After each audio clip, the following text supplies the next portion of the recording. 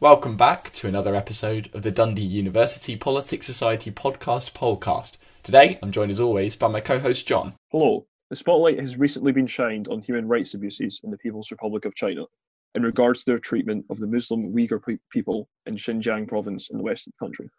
Controversial so-called re-education camps have opened and continue criticised by organisations, particularly in the West, as attempting to eliminate the Turkic Islamic culture from the region.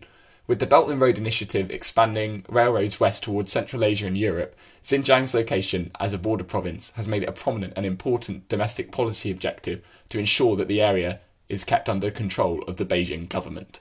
Today we're joined by Luisa Stonescu, who's been looking into the subject for us to analyse what sort of situation we're really looking at in this distant and inaccessible part of the world. Well, hello. Hello, thank you so much for joining us, Louisa. So, to get right into it, what is the story behind the origins of the situation in Xinjiang, and what can we understand about its past that might help us to work out what's going on there now? Xinjiang has been a region claimed by China in 1949 when the Chinese Communist Party took power. The government are using the 9/11 attacks as a justification as a part of the global war on terrorism to lock up and spy on Muslim citizens. In 2009, riots in the capital broke out as Uyghur demonstrators protested against the migration of the state in the area, which unfortunately led to 200 people being killed. The region has turned into a civilian state, which means that the individuals are being monitored by regular scanning of their identification cards, fingerprints, and searching cell phones.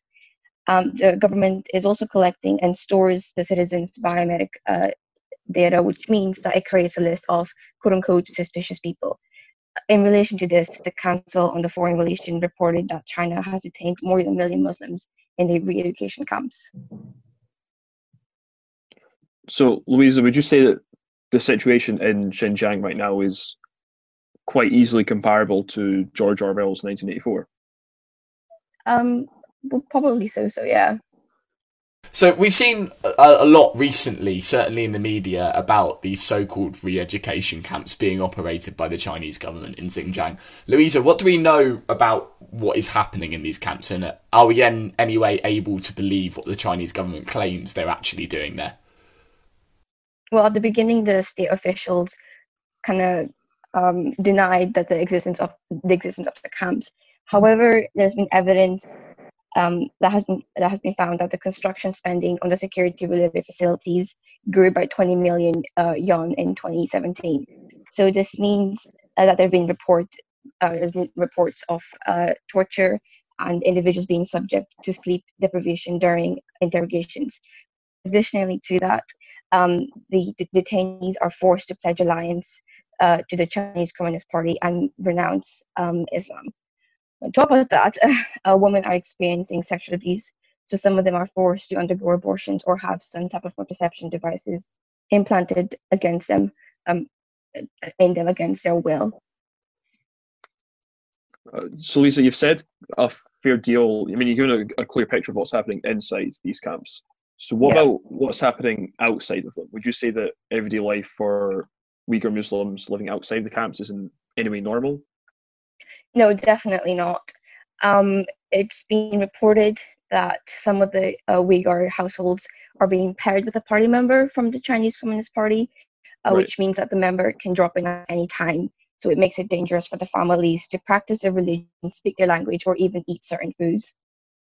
So, just out of interest, do you know where the sources of a lot of this information is coming from? Because I'm guessing it's not coming from the Chinese government itself. No, there's a lot of leaked documents which show how the detainees were oppressed, locked, and prevented from leaving the facilities. There's a lot of the WHO are also making some assumptions, and there's Google Maps images and kind of videos showing how the camps are growing over the years. So, for example, in between April 2017 and August 2018, 39 of the camps have tripled in size. To go on, is there anything else in Xinjiang that we should kind of understand that is causing so many human rights organisations to condemn the Chinese government beyond sort of the persecution? Yeah, certainly. The officials within Xinjiang have destroyed mosques, and parents are banned from giving their kids names such as Muhammad or Medea, and halal foods are difficult to ban. Additionally, in March 2017, the government passed an anti-extremist law, which means the people are prohibited from growing long beards and wearing veils in public. I mean, yeah. Do you have anything to jump in with, John, or do you want to move on to the next question? Yeah, I was just going to say, like as Jake said, there's non-governmental organizations that are criticizing the Chinese government for their actions in Xinjiang. But Yes. Louisa, do you think that states and international organizations have a moral responsibility to be playing a bigger part here in policing this issue? Certainly, as far as I'm aware, the WHO and the the Council for Foreign Relations are trying to sanction the Chinese government. However, over the years, the government has managed to kind of go around it by calling the re-education camps a vocational training center, which is kind of described as a boarding school.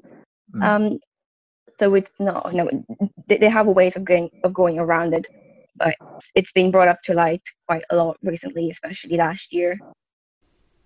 Yeah, I think it's interesting because, when we spoke to Dr. Brown about the situation in China regarding COVID, he spoke a lot about how countries have very different and sometimes difficult relationships with China in terms of trade that prohibit them from being able to actually condemn some human rights situations or surveillance issues because they have such a reliance for trade on China. So I think it's a really interesting kind of almost anti-moralistic approach that we're seeing from a lot of countries where they refuse to kind of talk about these issues specifically because of the trading situation there. And kind of leading on from that, Louisa, do you think there's anything else that we can read between the lines about the current international situation and also Xi Jinping and the Beijing government's behaviour? Anything beyond what we can see from the reporting that we should be looking at as perhaps a reason for all of this situation? From my research, I found that the underlying reason for it would be the economy. So as far as I'm aware, the president of China wants to create a trade route, which is based on the Silk Road, which passes through Africa and Europe. To connect them. So this will significantly expand China's economic influence further to it. And as we know geographically, Xinjiang is central to the plan as a route leads straight through it. Okay, lovely. Well, thank you so much for bringing this really interesting research to us, Louisa. It's been a really interesting thing to get some in-depth knowledge about. So thank you so much for that. And thank you so much for joining us. So just thank you for having me. Thanks so much. Okay, we'll be back next week with another episode of the podcast. Thank you so much for joining us today.